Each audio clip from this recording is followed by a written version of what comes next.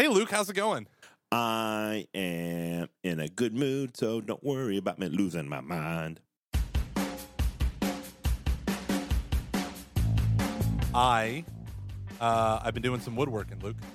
Ooh, tell me about it. I've been doing some woodworking. Let me tell you, you in the beginning said, Michael, please be careful. I don't want you to chop your fingers off. Do you remember saying that? Multiple times. Multiple times. It's a good thing to say. That table saw is terrifying. It really is. Not going to lie about that. Daddy needs his podcasting fingers, kids. So here's my terrifying story.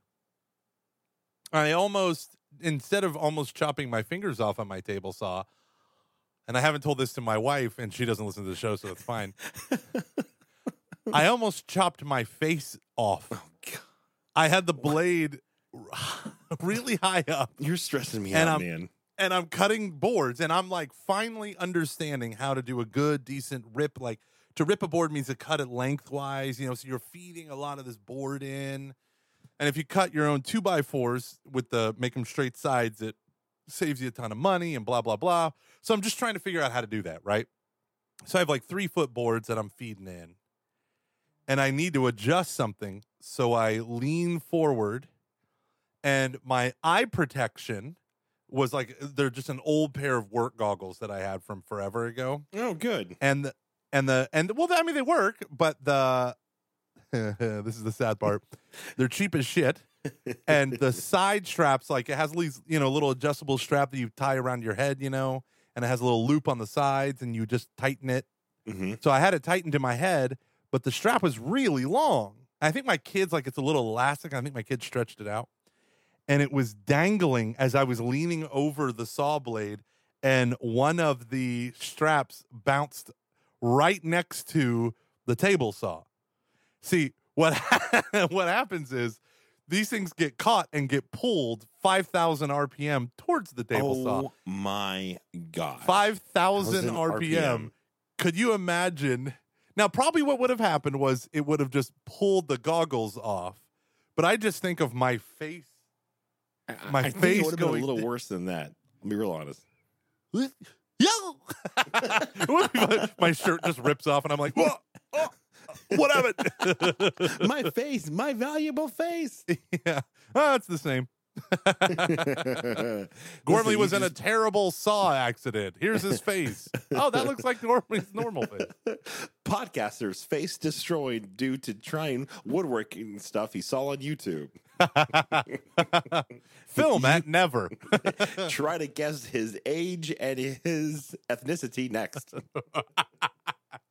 Did you say podcaster? White male in his 30s. Probably between the ages of 34 and 37. Living the dream, Luke. I'm living the dream. Dude, we are living the dream, my friend. We are hashtag blessed in so many ways. We are. Not gonna lie, we are. What are you drinking tonight? Coke Zero? Oh, I'm drinking a little Coke Zero. But that's... Dude, we're both drinking out of mason jars. Oh, tonight. Look at us. Look at that. I love you, man. We're going to be next week, man. Next week, you're going to come down here. We're going to hang out with our friends in Plano, Texas at Prince of Peace. We're going to give a talk on, we should probably talk about how this is going to work. How stressful are we to people who have to deal with us? On a scale, okay, I want to ask our audience if this surprises anyone, that we're doing a talk with our good friend, our good friends out in the Diocese of San Diego. We're doing a live Theology on Tap. Aunt D's going to be there, by the way, so all you old school podcast fans get excited for that. So we're doing a talk there, and we never got back to them for anything that they needed. I could have swore we did. That was my problem. We did on the, on one part way back when. And so it was just funny. I felt bad. I'm like, oh man, we are so unorganized. We are such creatives. We are artists, and this is boring podcast talk. I'm sorry, everyone. Gomer, what do you want to talk about today? You have an idea? Woodworking. Oh, that is a sound of everyone going, well, this is the end. No, okay, let me just say 2 things about it. Oh, 2 literally things. No one cares. Oh, people care. No one cares. Listen, here's the deal. I sit at a desk all day. And yes, I do get to talk to people, and that's awesome. All types of people. Woo, all types of people. But I will tell you that there are some days where outside of my colleagues, I'm not really talking with people. I'm just doing email or creating lesson plans or Word documents or, all the things. And there comes a part where, like, I get to do a lot of really cool creative stuff, like we're doing this Lent thing, ap.church/recenter, and it's a thing for our whole parish to do. And I'm super excited about it. And doing all this fun creative stuff, producing videos, writing posts, and blah, blah, blah, great. But there's something fascinating that I can come home and just go out into my garage and use a chisel on a piece of wood, and I feel like I got more done, even though I did nothing. You know what I mean? Like doing something physical. And I don't mean exercise, because that's crap. That ain't my New Year's resolution. I get that. Mine's the year of new things. I get that. I think when we buy a house, I used to really love landscaping when I was in high school. Now you just like manscaping. Mm-hmm. Oh, I just bought a very expensive suit. A very expensive suit. Ask me how much the suit cost. Hey, Luke, how much did the suit cost? $950. What are you, a lawyer? Is Luke a lawyer? No. $950. You paid $700 too much. But for your wedding, I bought a $600 suit, but it was marked down because it was the last one. It was marked down from $900, I think. But it was Did you get it tailored? Like my girl Swift? Yes. There you go. Get it, Taylor Swift. Mm-hmm. No, I got it. I really needed a nice suit for different events and stuff.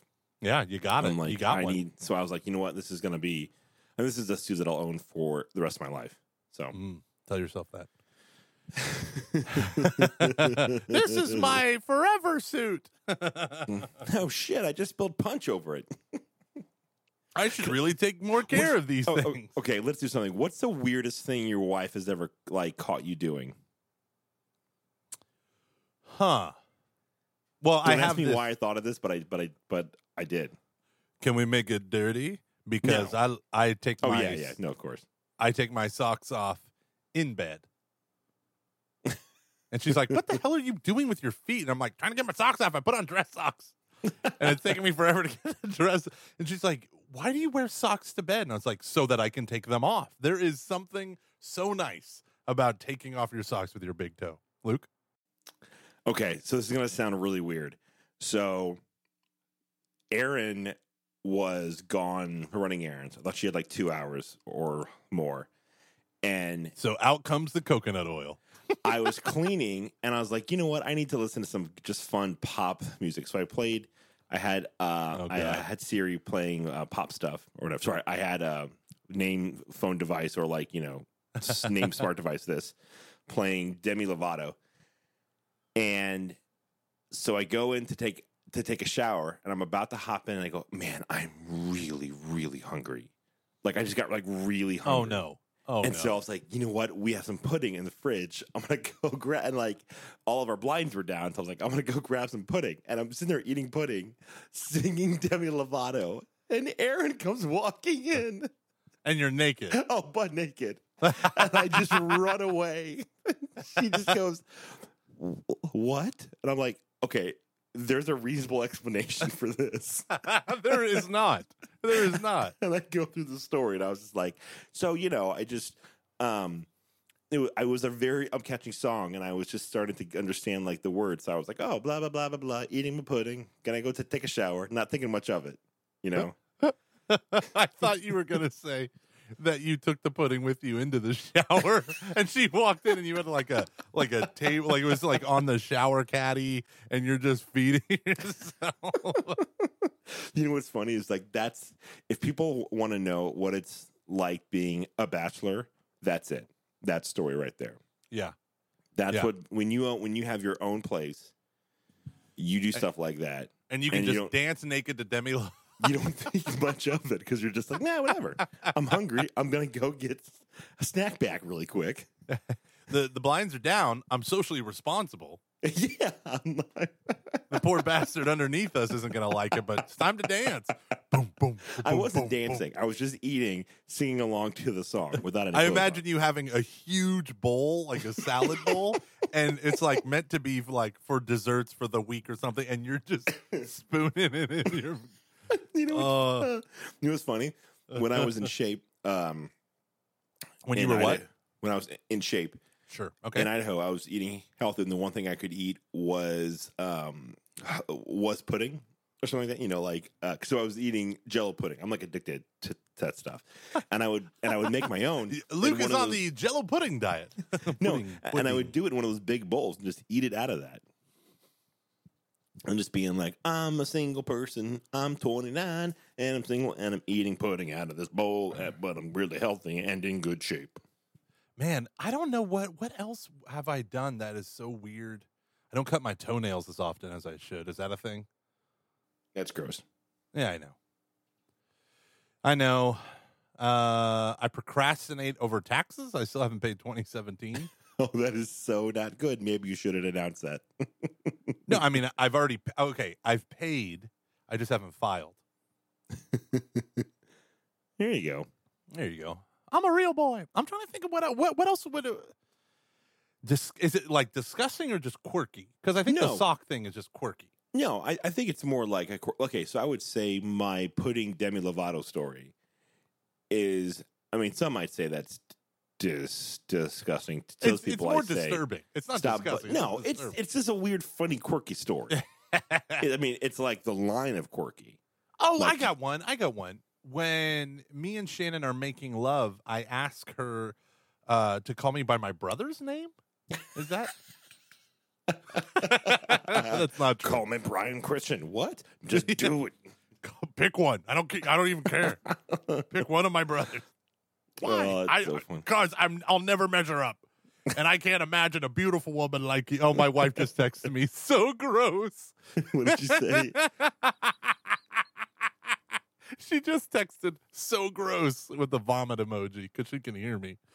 Are you serious? That's But so sorry, wonderful. hey Shannon, come in here. Shannon, Hey, Shannon. No, I think it's time to have her on the podcast. it's time. It's time. Shannon, what is? Hey, buddy. All right, she's fully on. What is one Hey. thing that Oh, I mean, well, wait. Here's the funny part of that story about me is that Aaron then like walked in on me. Like I didn't think she was going to be home I was hungry before I got into the shower, and I came out to grab some pudding because the blinds were down, and Demi Lovato was playing because I was playing Demi Lovato while I was cleaning, and so I was eating the pudding really quick, thinking she was going to be home for another hour or two, and she just like walks in and I ran off. I wouldn't have run off. I would have celebrated the moment. Maybe dribble some pudding down the front. I'd have been like hashtag 2000 I'm sorry. and late. I just blacked out for a second. What's happening? Okay, so what's the weirdest thing you've ever like walked in on Gomer doing? Walked in on him doing? Mhm. Oh, man. Or like, have you ever had a moment where you're like, "What the hell is happening here?" Well, there have been like times like he undresses as he walks in the door. So like there's like shoes and then like a belt and then like pants and then like shirts and you're like expecting to find some half naked man. Someone, don't you hate pants? yeah, So that that's to me funny. and that still happens. It's been 10 years and that has not stopped. It's like, oh, daddy's home. Kids, Always close the your one. eyes. Kids, I don't see how this could backfire in 20 years. Just not wearing pants. I'm very excited to see how you're going to play these issues out in the future. So much therapy. Okay, well, you guys have fun now talking about our sex life. Love you. And more wine. She's gonna make me a sandwich. There we go. Well, that was awkward. No, No, that was No. beautiful. no, that's fine. No, I've actually had that one time when I had my own apartment. I would do the same thing. I would like undress while I like walked in, and I forgot that my pants and my shoes were like in the kitchen. And I had a friend come over, and she just goes, "So did Someone just melt away. Someone just melt away.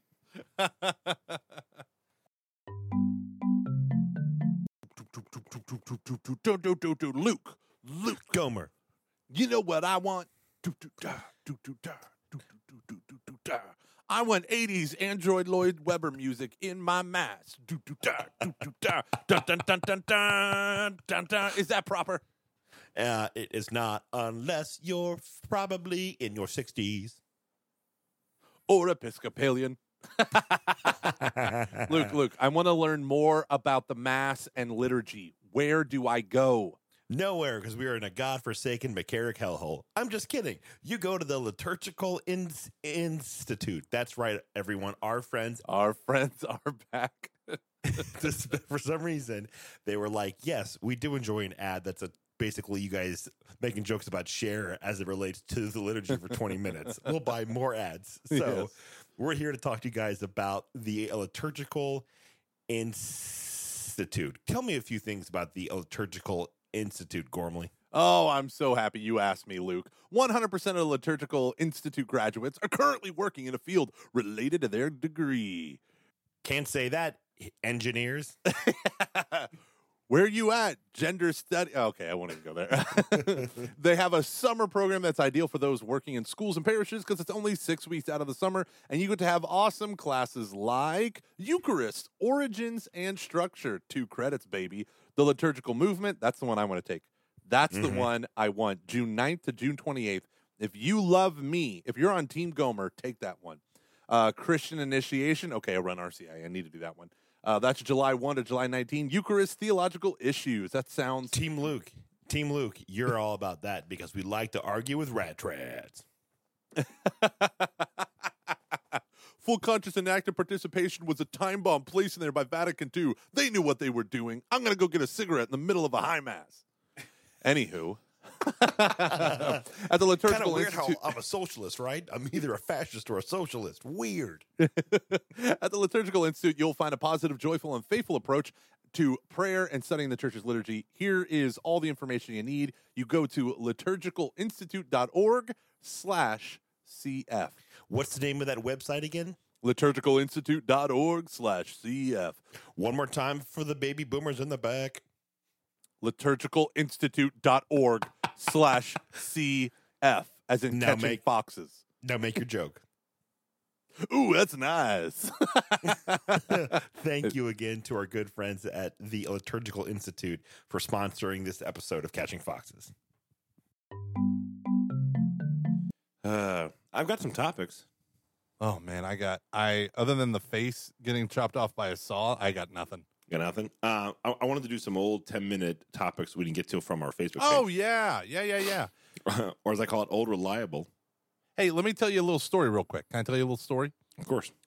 So my Noah had his tonsillectomy, right? So last Friday, he goes in, gets his tonsils and adenoids removed. They were so huge. His tonsils were so huge. They were double the size of a normal tonsils. And basically the doctor said he doesn't have REM sleep because he keeps waking up because of breathing problems. So it could lead to sleep apnea. So they think he's never had REM sleep or has rarely had it since he was like 2. Isn't that crazy? And his mouth is always open because his tongue like pushes against the front of his teeth and blah, blah, blah. Ever since we got him removed, even with all the swelling of the surgery, his mouth is always closed now. It's just that one thing. Boom, done.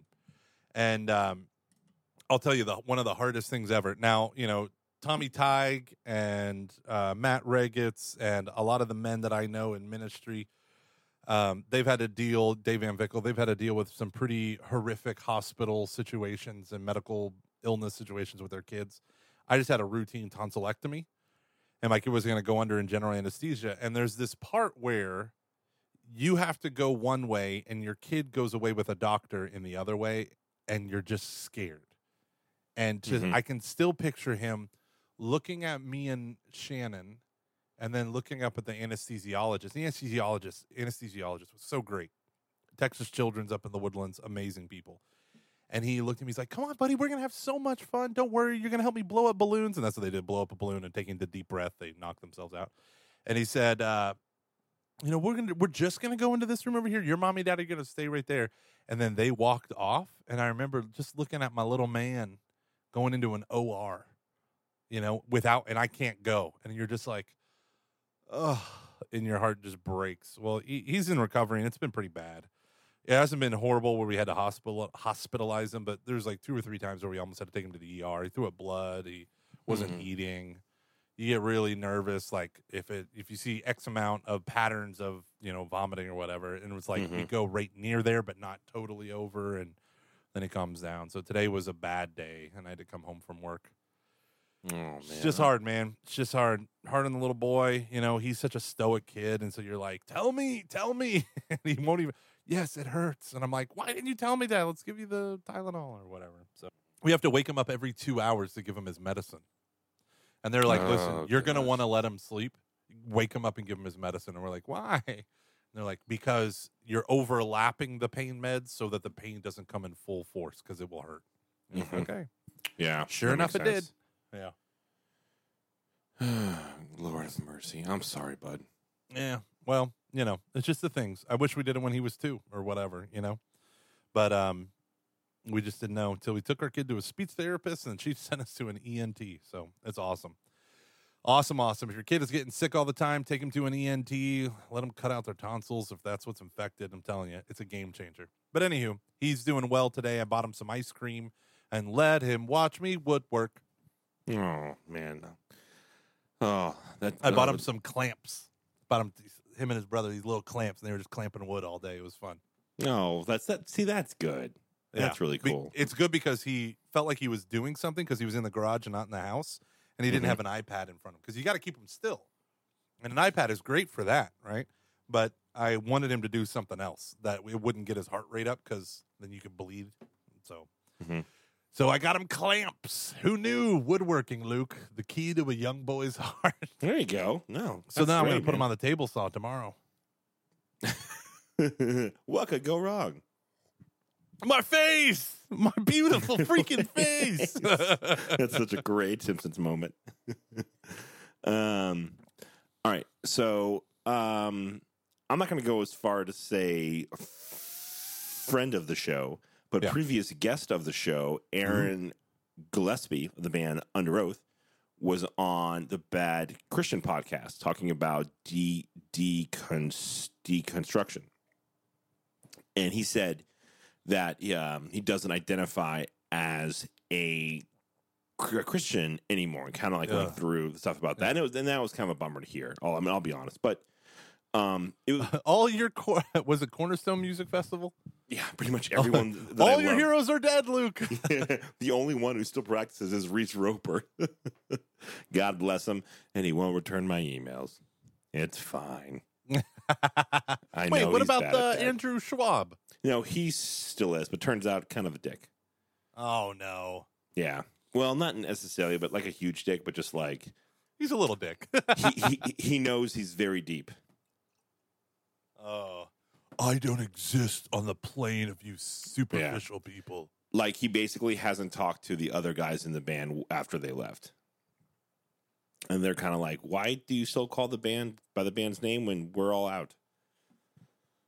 Yeah, it's kind of like when you had a meetup, but I wasn't there, and you still called it a Catching Foxes meetup, even though it should have been called Luke from Catching Foxes. Hey, Luke, tomorrow I'm doing Catching Foxes meetup at my office. I'm doing a Catching Foxes meetup in my bathroom. I'm doing a Catching Foxes meetup in the kitchen naked with some pudding. I'm doing a Catching Foxes meetup. Oh, I can't top that.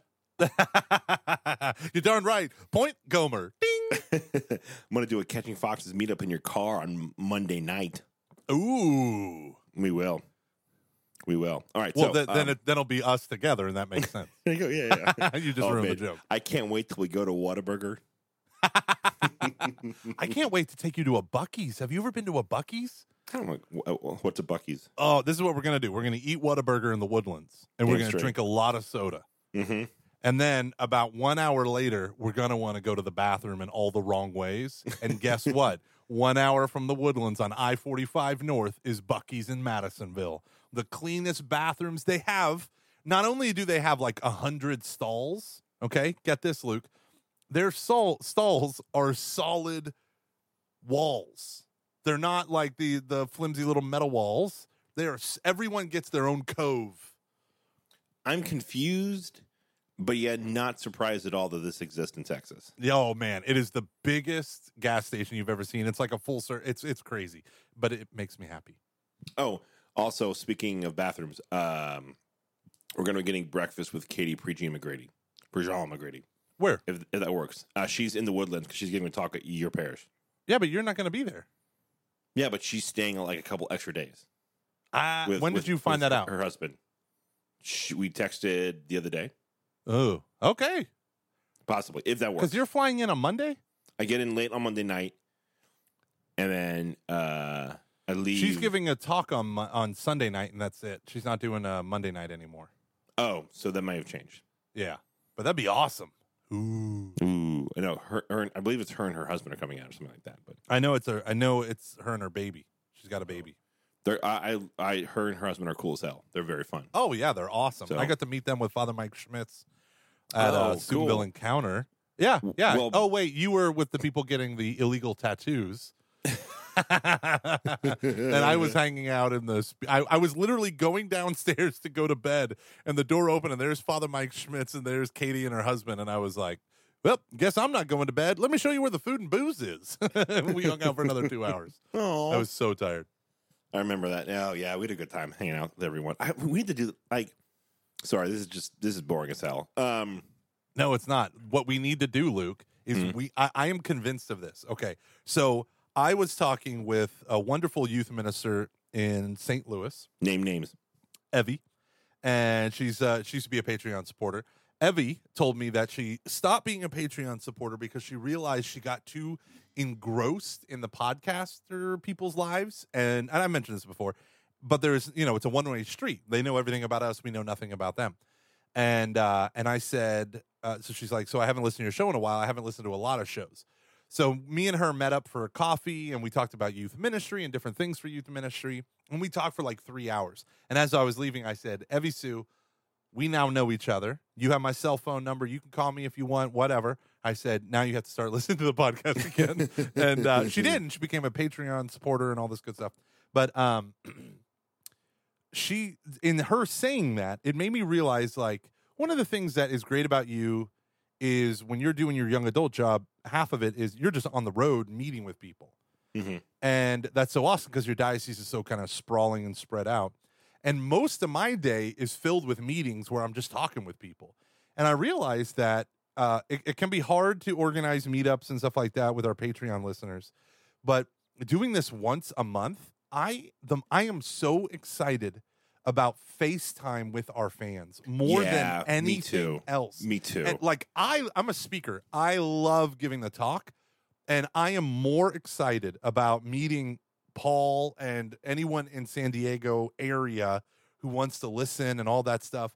I'm gonna text Jackie and Bobby and see if they want to come down there in Anaheim. Oh, great. I would love to meet as many people as possible. Super excited. In Plano, those people out there, Luke, oh man, Josh and Aaron, they have a killer young adult ministry out there. I've tried to copy it. I cannot. They just got the best people.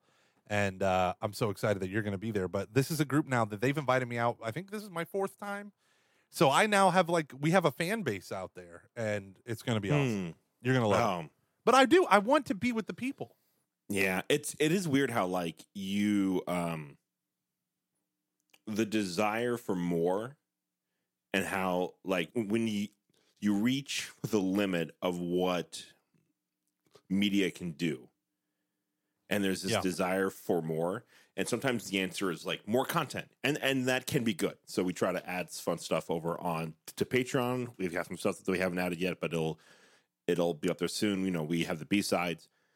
But this desire for more, sometimes I think it can get a little bit self-indulgent. Yeah. And what I like about when we can meet up with people is that it makes the podcast in a weird way incarnate. Like it puts some of the flesh on us and on our fans. Because I remember like being at a bar at the Seek conference, and like I'm talking to like 2 people. This one girl who was a Patreon supporter, and this guy just being like, wow, thank you. Like, this is really just to be able to meet these people and be able to like talk with them. And 100%. There's something about that like it in a weird way. It almost demands more out of us, which I kind of like. Yeah. And I feel like it's how I don't know. It's I'm still trying to unpack like why it's because it's not like I don't really think it's an ego thing. Like, I mean, maybe for me a little bit, when but no. The I idea I'm is sure it's there a bit, but the idea for me is kind of stemming from the Francis Chan punch Gomer in the face or whatever in the heart. And when I was talking about how fake I feel when I do this stuff and how, transactional it can all be, and you were encouraging me. One of the things that I really do feel like is there is the green room mentality where you go, you give your talk, you go to the green room, you're done. But I'm there for people, and I'm there for certain people. And maybe those people are the people putting on the event. Maybe it's the chaperones or the youth ministers. Maybe it's the middle schoolers that I'm going to speak to this weekend or the high school students.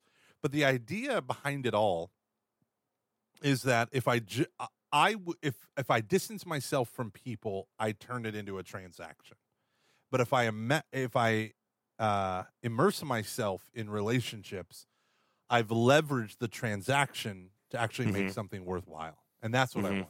Yeah, exactly. You're being naughty. We're just being naughty Catholic. Hey, Luke, I'm clicking on my clickety-clackety keyboard. You know what I'm looking for, Luke? You know what I'm looking for, Luke? Hopefully not porno. I'm not looking at porno. I'm looking at faith-focused dating. Where can I find some faith-focused dating, Luke? Well, if you want to find some faith-focused dating, the best place to go is CatholicMatch.com, where you're going to find like-minded Catholics who are really trying to find love and not just a quickie to numb their pain of their parents never caring about them. Here, get over your rebound by this long-term monogamous relationship. The only way. Discover why single Catholics all over the world have joined Catholic Match to search for the one God has planned for them via the internet, like Google. Thank you to our Google gods.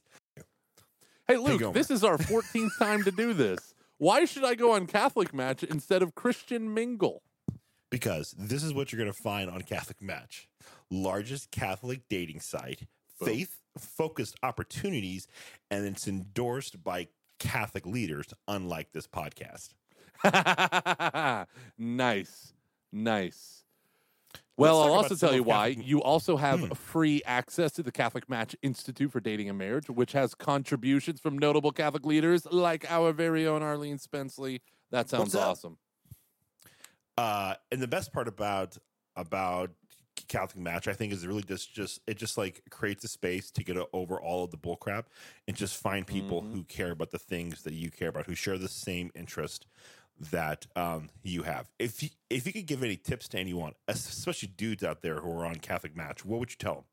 Well, I'm glad you brought that up because your tip last week was exactly what scared away a friend of mine. She was on Catholic Match, and someone that she had never had a conversation with wrote her like a 3-page message about how she was the one God planned, blah, blah, blah, right? Didn't even know. And he wrote this epic thing. And she said, you need to go listen to Catching Foxes and threw that in the trash bin, man. Because, come on, let's be honest. What we want are Catholics who understand where we're coming from, right? Not creepers, not racist, not weirdo, sexually explicit obscenities and harassment. We want good, clean fun, and we want to meet, someone that thinks like we do. Yeah. We want an echo chamber of love. Out of ashes. Hey, did you know this? Did you know Catholic Match has all members must be available to marry in the Catholic Church? I did not know that. Yeah, so if you had an annulment, they will verify that. There you go. That's beautiful. Listen, Catholic Match really does care about. They want people to find other Catholics like them. And I cannot recommend this website enough. I know plenty of people who have found their spouse on here. I did it, a couple of people on there. It was a really great experience. And I just want to really encourage you guys to discover why single Catholics all over the world have joined Catholic Match to search for the one God has planned for them. CatholicMatch.com. Thank you for sponsoring this show.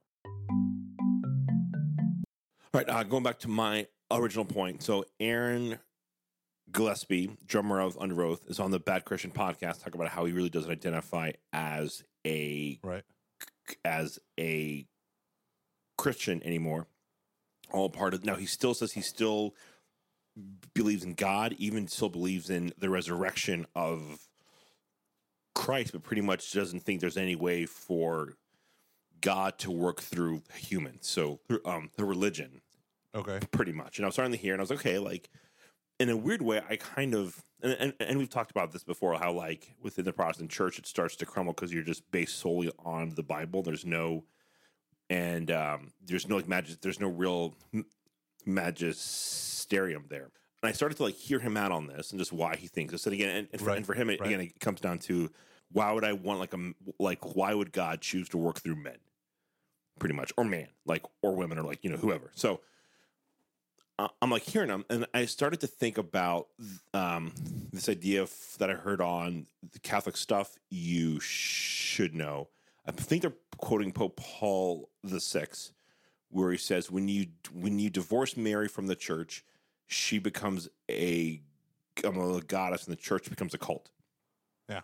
And I started to think of that in the light of deconstruction, and how Mary and the church bear Christ into the world. Because if you take the Protestant viewpoint, they're the Christian, so take Aaron's view that he believes Christ is Christ, but Christ was born of a woman, and so inherently men, or mankind has an involvement of bringing God to the world. Yeah. Through Mary, which is what the church does. And when you divorce the magisterium from Christ, and especially, I think this is why the whole deconstruction movement is starting to gain steam. It's because the culture now is so post-Christian. You don't have the inertia of the culture to keep your Christian faith going. And so when that starts to end, you don't have the magisterium. Well, where is God? I don't see him anywhere. And this must not be real in the way that I thought it once was, which is the thesis of that, whole movement. And then I started to think about this idea of is this wave going to hit the Catholic Church, which I haven't brought up before. Right. And I used to say, I think it's going to. Now, I kind of don't. I think it already has. Okay. I think this has been going on in the church for the past 20 to 30 years as you see the collapse of the magisterium here in the States due to a lack of faith, the crisis of belief, the scandals, things like that. So in light of all that, of our podcast with J.D. Flynn last week, when he talked about how perhaps this is a period where he compared it to Prince Caspian from the Chronicles of Narnia, where they rediscover their old gifts and that kind of awakens Narnia, that a rediscovering of who you are. And I'm like, man, I think that's the answer to all of this. Is again that because if it's already happened within the Catholic Church, it's happening within the Protestant Church. Where else do you go from here? You have to become who you are, pretty much, which is we have to go back to that that emphasis on the magisterium of the church, the gifts of the church. Really, again, I'm about the sorts of idea of relearning what it means to be Christian. Because if we don't, I think we are screwed. I think we are more screwed than we think. And so, what I want to ask you then is do you agree with that? And two, if you do, what are those gifts, practically speaking, that we need to find? I don't think that we're immune. It's an interesting thesis to say this is what we're going through, the same deconstruction, but we just don't have fancy labels for it. I don't think that we are immune from it because we're a non-sola scriptura church. I found the sola scriptura thing applied when Pastor Joey made a comment about both eternal conscious torment, which is a reoccurring theme on Bad Christian, and gay marriage and the validity of homosexual sex is always framed around things like, well, the Bible does, he said, what was the line he said? There's only 7 times when the Bible mentions homosexuality, and almost every single one of them can be explained to other things, like the inhospitality in Sodom and like blah, blah, blah. And so when you look at these very real viewpoints and how just because we don't have sola scriptura and we have things like natural law, that presumes Catholics understand what tradition is, scripture is, the natural law is, that they've ever read a document from Pope John Paul II or Benedict or Francis. I don't think the vast majority of Catholics have ever actually sat down to read one of these documents. And so the question then becomes, what are we deconstructing from? Because I think a lot of Catholics are susceptible, like they know that the Bible is an important thing. That's why so many Catholics leave the Catholic Church, is Protestants wield scripture better and they draw from it so much more. And Catholics are like, I know I should know the Bible, but no one ever talks about it outside of the readings at Mass. And so once you poke holes in the Bible, I think a lot of Catholics are sola scriptura only because they've never even heard of the natural law. Have you ever heard of the natural law in a homily? Yes, but only because of the circles that we run in. Very rarely do you hear it at like a parish. With younger priests, you tend to. But yeah, and I mean, in the Catechism of the Catholic Church, in the 4th part, it says any catechesis on morality has to involve these like 7 things, and one of them is an understanding of the natural law. And it's just an epic failure on our part. So I say all that because I don't think we're immune to it because we're not sola scriptura. I think that it's going to manifest in different ways. I think you're going to see, because Catholicism is so cultural, I think you're going to have people who disbelieve in the virgin birth singing Silent Night for generations. And I don't think that's an easy pathway back home to faith. Do you think in some ways it's already happened within our church over the past 30, 50 years? I mean, Gen Xers, baby boomers, and now millennials. I mean, we're like, the problem that I have with Bishop Barron focusing on the nuns and conceiving them, he doesn't just do this, but often when he talks about reaching out to young people, the nuns. It's as if baby boomers didn't kick off that trend. I mean, or Gen Xers, like they're all leaving the church too. It's just the culture and familial ties for the older generations are a little bit stronger. But now we've completely obliterated those cultural and familial ties. Europe doesn't even exist as a Christian continent in any way, shape, or form. And so you kind of have this like, well, what does it even mean to be a Christian nation? Which people still call America. I mean, America is extraordinarily religious. It is. Even though we lament it. I mean, it's still extraordinarily religious. But the other thing that's very fascinating is, like, in China, there's an estimated 100 million Christians. There are more Christians actively practicing their faith, maybe, than in America, in China. Wow. Yeah, and people don't realize that. They just think China, atheist, communist, and it's like underground, baby. Underground, big things happening. So how do you rediscover because again, I think if you divorce yourself from the church, I think it's quite literally impossible to maintain your faith. But what are the gifts though? That kind of going to if we're living that Prince Caspian moment here, which I think I love that JD brought that up. What are the gifts? The gifts to represent the faith? Well, the gifts to kind of almost like reclaim the faith. And when we have to relearn what it means to be Christian, what does that look like? Because I think if not, deconstruction wins. And there are some things about deconstruction that I like. I think it's good to sit and go, well, because a lot of this, from what I've seen, has been these individuals going, well, I have believed this my whole life because it's just what I was taught. Why do I believe this? Yeah. And when they start to go down that road, it just all unravels pretty quickly because it's just cultural. Yeah. for the most part. Yeah. And It that's is funny. It's a different type of cultural Christianity. yeah, than yeah. And Catholicism. so It's not about the outward devotions. Well, I mean, part of it is, but man, what are the gifts? I think the gifts. Okay, so let me leverage the vein of Pope Francis, Pope Benedict, and JP2, where I think that once the church is stripped bare of all of her worldly attachments, like the prostitute Gomer in the book of Hosea, right? There's a scene where God says, I will hem you in, I will strip you bare of all the, the jewelry and all this stuff that your husband or that your lovers have given you, and there you will espouse yourself to me. It's this notion that, like, once all of the respectability of being a Catholic is removed, or many of it is, maybe the great gift is that we can authentically be ourselves, and the people in it will be there because they want to be there.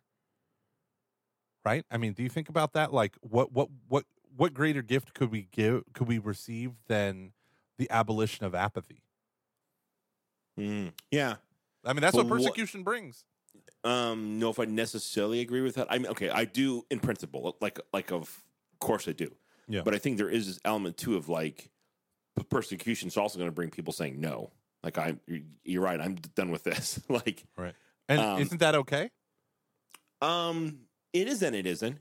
Uh-huh. I think it is in the sense that okay, let's get rid of people who really don't believe and aren't really entrenched. Let's chaff the wheat a little bit. I think that's a natural and like a good thing. I'm not saying that I want bad things to happen to them or I want them to lose their soul. Like I'm just saying like, right. Pruning is good. Yeah. I think even if you don't believe, you can kind of understand that idea. The problem is, I think that I think there are people who do believe that if there are no gifts to really cling to, or they're not very apparent or concrete, I think it can be easy to give in to fear. Yeah. So what gifts do you think see that stand out?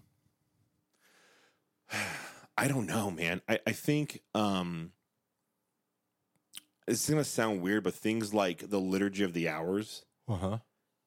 The that's sanctification been of really time. strong in my own life, and just seeing how like the church, like especially during the and this may have been me just projecting this, but when all the scandal stuff, when the report, when all that was going down, the readings at daily mass and the office of readings were like, holy shit balls. They were I mean, setting it was everything on incredible. fire. Yeah. Yeah, it was like I have never quite experienced what felt like prophecy in that moment like Yeah. that. It was And we all felt insane. that. We all were tweeting out links to the readings for the day and being like, read this. Jeremiah's on fire. It was, I know, and even again, like within the Liturgy of the Hours themselves, it was just like, holy shit. Yeah. Like what a blessing. It's weird that can be. Okay, so like there's that. I think this movement towards the church really how do I put this? Like I love the fact that there are like Orthodox Catholics on Twitter who also identify as socialist. Not that I'm a socialist, or not that I'm, according to one person, I'm a democratic. I think that guy socialist, was but whatever. sarcastic because he hit like every line. For those of you who don't know, someone commented on the Matt Fradd show because we were on that show. It was a great time recording with him. And they're like, not Luke. He said the worst things in the world about the Covington Catholic boys. And it's just something like you didn't recant it or something. And then it's like, and I think he's a democratic socialist, like all this stuff. And I was like, all right, this person's clearly joking. Or they're nuts. But and again, it's not that I like agree with that, but I love that like the fact that like they're trying to push for like good things or good ideas, or they have what am I trying to say? Like they're trying to like poke the bear in a good way. Yeah. They're getting me to think about good things. I think there is this deconstructionists are. No, well, not even that in and of its own, but like more just there's this. I feel like for the past 20 to 30 years, there's been this kind of split between the social justice part of the church and the more evangelical minded aspect of the church, and I see that starting to kind of end. I hope so.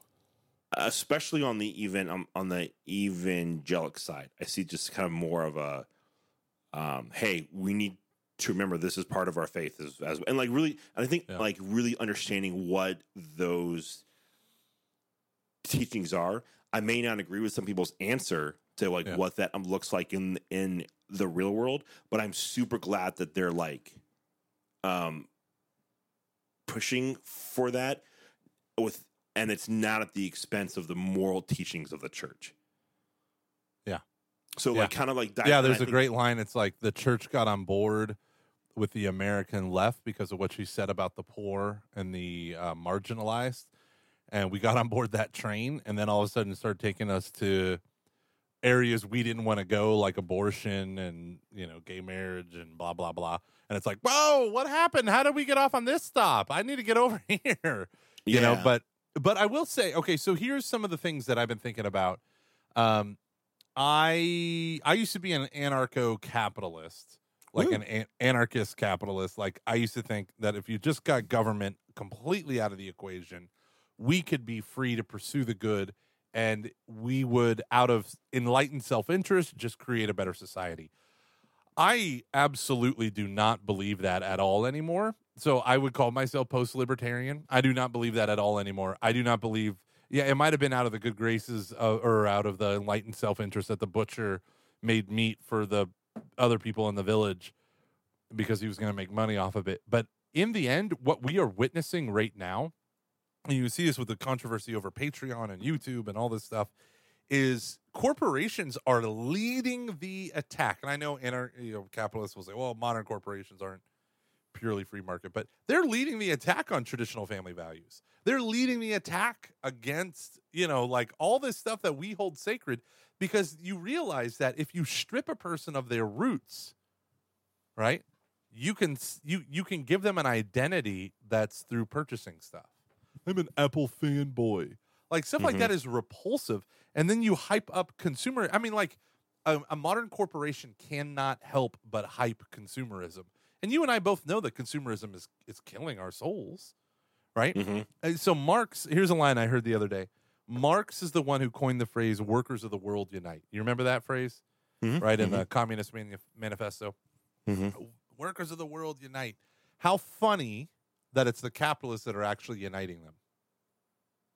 In the sense that, well, screw you, workers in Michigan making steel. We're going to go to China. We're going to go to Thailand. We're going to go to, and we just Eastern Europe, Africa. We'll find the cheapest labor in the world and we'll unite them with our globalism, right? And it's crazy. I mean, it is crazy how I do not believe that free markets are our salvation. Just like I don't believe more willpower is the key to becoming moral, because the problem is us, right? The problem is sin is inside the very core of me. So it's almost like, in a weird way, capitalism in its purest form will always become corrupt because of man's fallen nature. I think any economic system where power is concentrated in the hands of the few, whether you're talking about socialism or capitalism, it tends to be concentrated in the hands of the capitalists.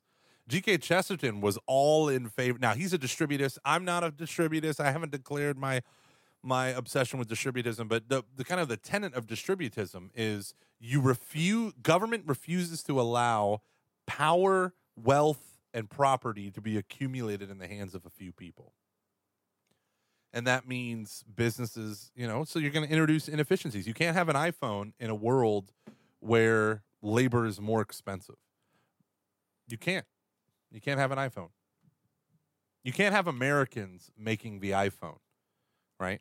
So then, like, what do you do then in a distributive world? It just doesn't exist? Well, no, I mean, it could exist, but let me just say this.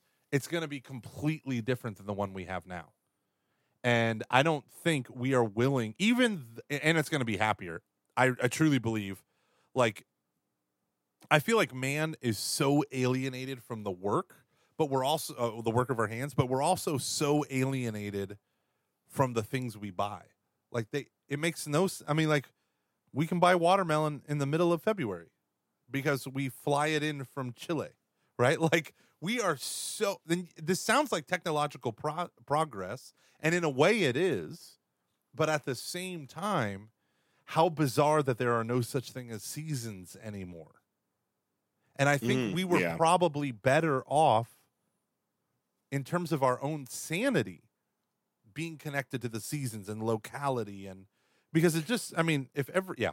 So well, you know what? It's okay. So kind of just to kind of stay on track, I wonder if that is one of the gifts of, well, like I'm going to enter into the seasons now. Like I'm going to really enter into Advent, and I'm going to let Christmas last for the 12 days, and I'm not going to, light my tree until the day of, and I'm going to not listen to this kind of music until the day of, and that whole time. Like, I mean, maybe the sanctification of time is one of the biggest things, because right now time is money. It's not holy. It's a commodity. It's money. Well, and it's kind of, I don't know why I thought about this the other day, but I was driving and it really hit me how like we've renamed time. Like how post-Christian have we become? Yeah. That it's now before the common era and after the common era. Yeah. And like if you want proof that we've lost the battle for like right now, that's it. Yeah. I think of that all the time. When I first saw CE and BCE, I was like, what the hell is that? And they're like, well, I don't want to put everything on Jesus, so blah, blah, blah. I'm like, and guess what, buddy? It's still named for Jesus, right? That date still exists because of Jesus Christ and how it affected Europe. So sorry, Charlie, but we still win. Christ broke human history in half. Our Bible, though there is wisdom literature, is not composed either through epileptic fits of a man drooling and spouting off quote-unquote mystic sacred wisdom. It's not some guy on a mountaintop distilling information. It's not a Buddha. It's not a guru. It's the lived experience of a people called Israel, And Pope Benedict made that comment, and I think it was Introduction to Christianity, about how historical the Christian narrative is, or the Jewish narrative is. It's like, these are things that God did in human history, right? And when you start to see it from that perspective, it's not a book that was composed on a mountaintop by some white male 2,000 years ago. And I keep running into dumbasses who say that. These college students who are like, oh, I don't believe in the Bible. It's just a bunch of white males telling us how to live our lives. I was like, none of them were white males. What the hell are you talking about, you dumbass? Gosh, I get so pissed off. Two things piss me off. People saying the Bible was written by white males, and people calling Jews and minorities Nazis because they refused to be left wingers. Like I'm so pissed off when I hear that. Oh, I just was listening to this Korean woman talk about how she was called a Nazi the other day, and it's like, I'm literally talking about the discrimination of Asians in America by Harvard, and you're calling me a Nazi. Thank you. Oh, our world is broken. It is broken, but the sanctification of time is a really big thing, man. I really do think that. I think so too. Because, okay, so right now I'm listening to an audiobook. Luke, let this surprise you. It's on woodworking. And it's Nick. It's called Good Clean Fun by Nick Offerman. Love that man. Yeah, right. Okay, so for those of you who don't know, it's Ron Swanson from Parks and Rec.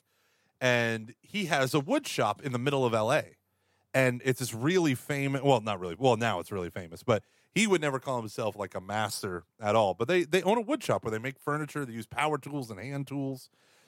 And so I listened to an audiobook called Shop Classes Soulcraft.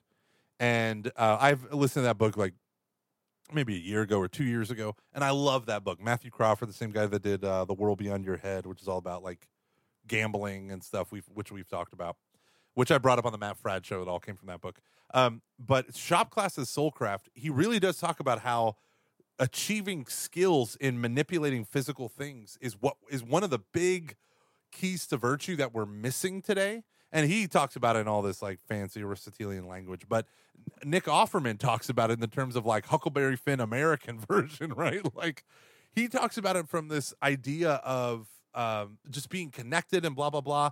And he talks about how you can have like rowdy shop workers, but you're all on the exact same page, and how like doing this hyper local stuff reduces landfill and blah, blah, blah. I mean, it's just like it has all these repercussions, but this is how Americans lived for 200 years, 300 years. Yeah, no. We all lived this life. And now, I mean, it's literally been since like the 1920s with Henry Ford, the industrialization of everything aspect of American life. Yeah. From education to our food, like that. I'm constantly, there's so many places.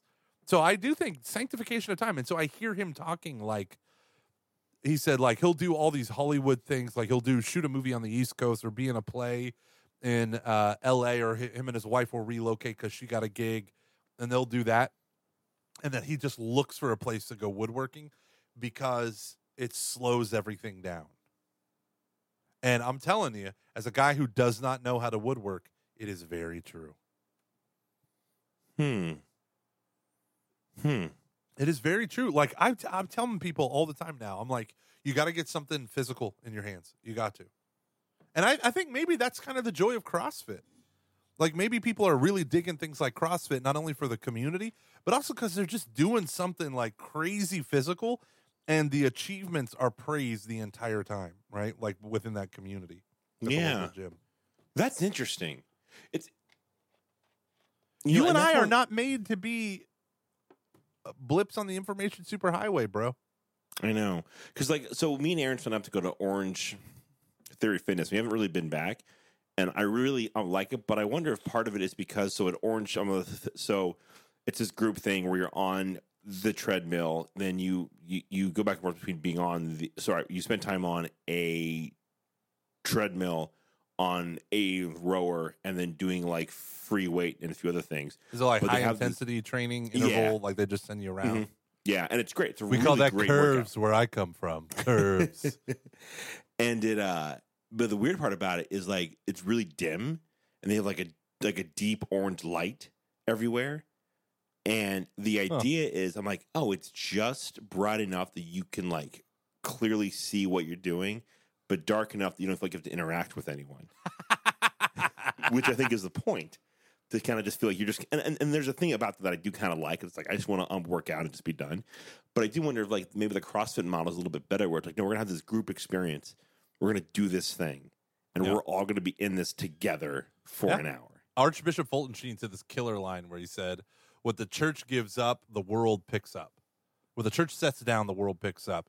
He's like, we gave up our rosaries and the hippies start wearing them around their necks. And I'm just thinking of like Madonna and stuff, you know? Mm-hmm. And then it's like, we gave up community. And now there's CrossFit. CrossFit really is like all my friends who do CrossFit, they say the number one reason why they go is community. And half the people that are in there, like I get recommendations for like, I need a handyman to fix some wood rot in my house on the exterior door. And I got a recommendation from one of my coworkers, and it's a CrossFit guy. And the CrossFit guy's like, anyone you recommend, I will give them the best deal possible. Like no one can beat me because I care about this stuff. And there's this whole community aspect that doesn't, you get to know everyone there. And I can tell you, here's the funniest part. Going to a friend's house for like their child's birthday party, and there's two groups of people. There's the fat people. They're the church friends. Then there's these chiseled physical specimens. They're the CrossFit friends. And there's two whole groups of people. That's very interesting. Yeah. I think the answer to because I guess this is what I was going for. It's what's the answer to deconstruction? I do wonder if it's an incarnate faith, if it's a sacramental faith. I think the problem with evangelicalism and the deconstruction is it was very politicized. If you are an evangelical, you are a Republican, conservative, ... Like Shane Claiborne talked about when he had his conversion, the first thing he started doing was slapping vote for George H.W. Bush bumper stickers on cars. You know, like he felt like it was a divine mandate to do this. And I I think that's part of their deconstruction is shedding the Republican label or the conservative American conservative label. But insofar as they're doing that, it's interesting because they're just jumping into progressivism. And but it's so yeah. But it's so tied into the culture, though, that I think I am not saying that to then go left wing means that you lose your faith. Right. I think there are a lot of left wing Protestant, like Shane Claiborne is very left wing. Yeah, he's funny. He says, when I'm hanging out with my activist friends, they call me a conservative. When I'm hanging out with my conservative or Christian friends, they call me a liberal. But I do think it's like why is deconstruction happening now? Yeah, I guess that's what I'm wondering. Why has it been a thing to happen over the past 10 to 15 years? Why is this going on now? Yeah, I do. I think it's tied into as the culture again becomes less as we are now post Christian. And those things start to collapse. You can't help but then to just question your faith. Yeah. So like one of the things that Aaron brought up on that podcast was he goes, but I had a hard time saying, so if like I don't know if this stuff is true, then what about these things that I felt when I was in high school? Yeah. Which is what I brought up on here. Like when I like one of the things that stopped me from being full on agnostic at one point in time, just beside was like if God isn't real, then that means these experiences I had in high school and in college were a lie. Yeah. And I can't say that that's true. Like sorry, that's a little bit, I cannot say that wasn't real. Yeah. That was because there's just no way. Certainly there's just no way certain those things were not of God. Right. Or a God or something. And so I do wonder, I guess and I don't want to say is that if you're tempted to go down the deconstruction route, how do you combat that? And I think part of it is an incarnate faith, but I think you have to be tied to some sort of like magisterium, though, because that's what bears Christ into the world. Again, going back to the whole like Mary analogy. Yeah. Well, here's the problem with the magisterium when their heads are so far up their own asses, and apparently up other people's asses. That was a McCarrick joke. That was a Curia joke. Someone said, "What?"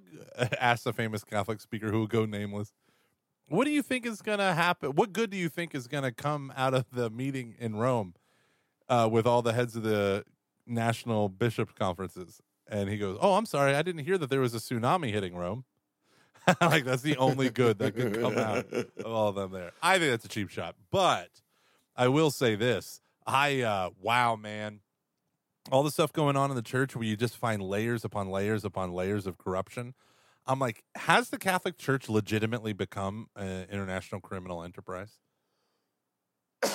I mean, if you knew of a guy who was serially abusing, maybe not minors, but taking advantage of men or women within their power grasp, right? Whether it's a seminary or a parish church, and then you promote them from rector to bishop or from priest to bishop. Like there comes a point where this is just a criminal enterprise, and you're looking around and you're like, "What in the what?" Now, I don't believe the Pope is all knowing, and I think that we put too much on the Pope, and I don't just mean Francis. I meant every one of them. How can they even how can Pope John Paul write all the writings that he did and also micromanage the Diocese of Metuchen, which is coincidentally the worst named diocese in the U.S. Hello to our friends from there. Yeah, who immediately wrote in after the last show. I know. There's a few that I'm like, oh, that's right, friends. I don't know, man. What? Okay, but here's the thing. Yeah. I think we have to not to divorce, so that's the wrong word. Understand the difference between the men who make up the magisterium. Yeah, the office, not the man. Because again, so a lot of people might go, "That's your problem. It's all men." And to you, I'd say probably, but yep. I would also add there's this, and this is a big like Benedict thing. There's an inherent feminine aspect to the church. Like she's like Mary, like the institutional church. Yeah. There was this tweet where this dude from used to be with Catholic Answers or is with Catholic Answers. He's like, I'm sick and tired of the church. It was like, you know, those people who everything Pope Francis says they have to attack. And Pope Francis made this comment on like day 1 or day 2 of like, it was Patrick like, Coffin. It was like, you know, he said something like the maternal, like a mother grieving. He's like, mother grieving. I'm sick and tired of all these other things. And like Patrick and Ethan both like from the Crunch went after him. It was so funny. But it's like, you do know the church is the bride of Christ and regarded as mother? Like, you know this, right? No. Oh, it doesn't fit your agenda. Never mind. Gots to get paid. Yeah. We are broken people. I loved that guy when he was on Catholic Answers, and now that he might still be with Catholic Answers, but his own show, I have like tried to watch it a couple times, and I'm like, you know what? I can agree with some of this stuff, but some of this stuff, I'm just like, this is just rearguard republicanism, and I have no place in it. I have no place in this world anymore. I'm looking for a reason, roaming through the night to find my place in this world. My place in this world. Man, I don't know how to sing. Old Michael W. Smith is the best. Michael W. Smith. My mom's gonna love that throwback. I was at a concert once, and David Crowder Band opened up for Michael W. Smith. Our buddy Jeremy Barden, Courtney invited me out, and it was nice. We went for David Crowder, but Michael W. Smith was also there, and he's like playing the piano, and he goes, "So when I meant President George W. Bush," and everyone's like, "Yeah!" And he goes, "The first thing I said to him when I shook his hand was, 'It is such an honor to meet you, a committed Christian here in the Oval Office.' And he looked at me and said, 'Listen, you might be Michael W. Smith, but I'm the original W.' And we laughed, and everyone's like crying. They're laughing so hard. He's like, and then I said, 'This is an unjust war.'" Wrecked him, damn near killed him.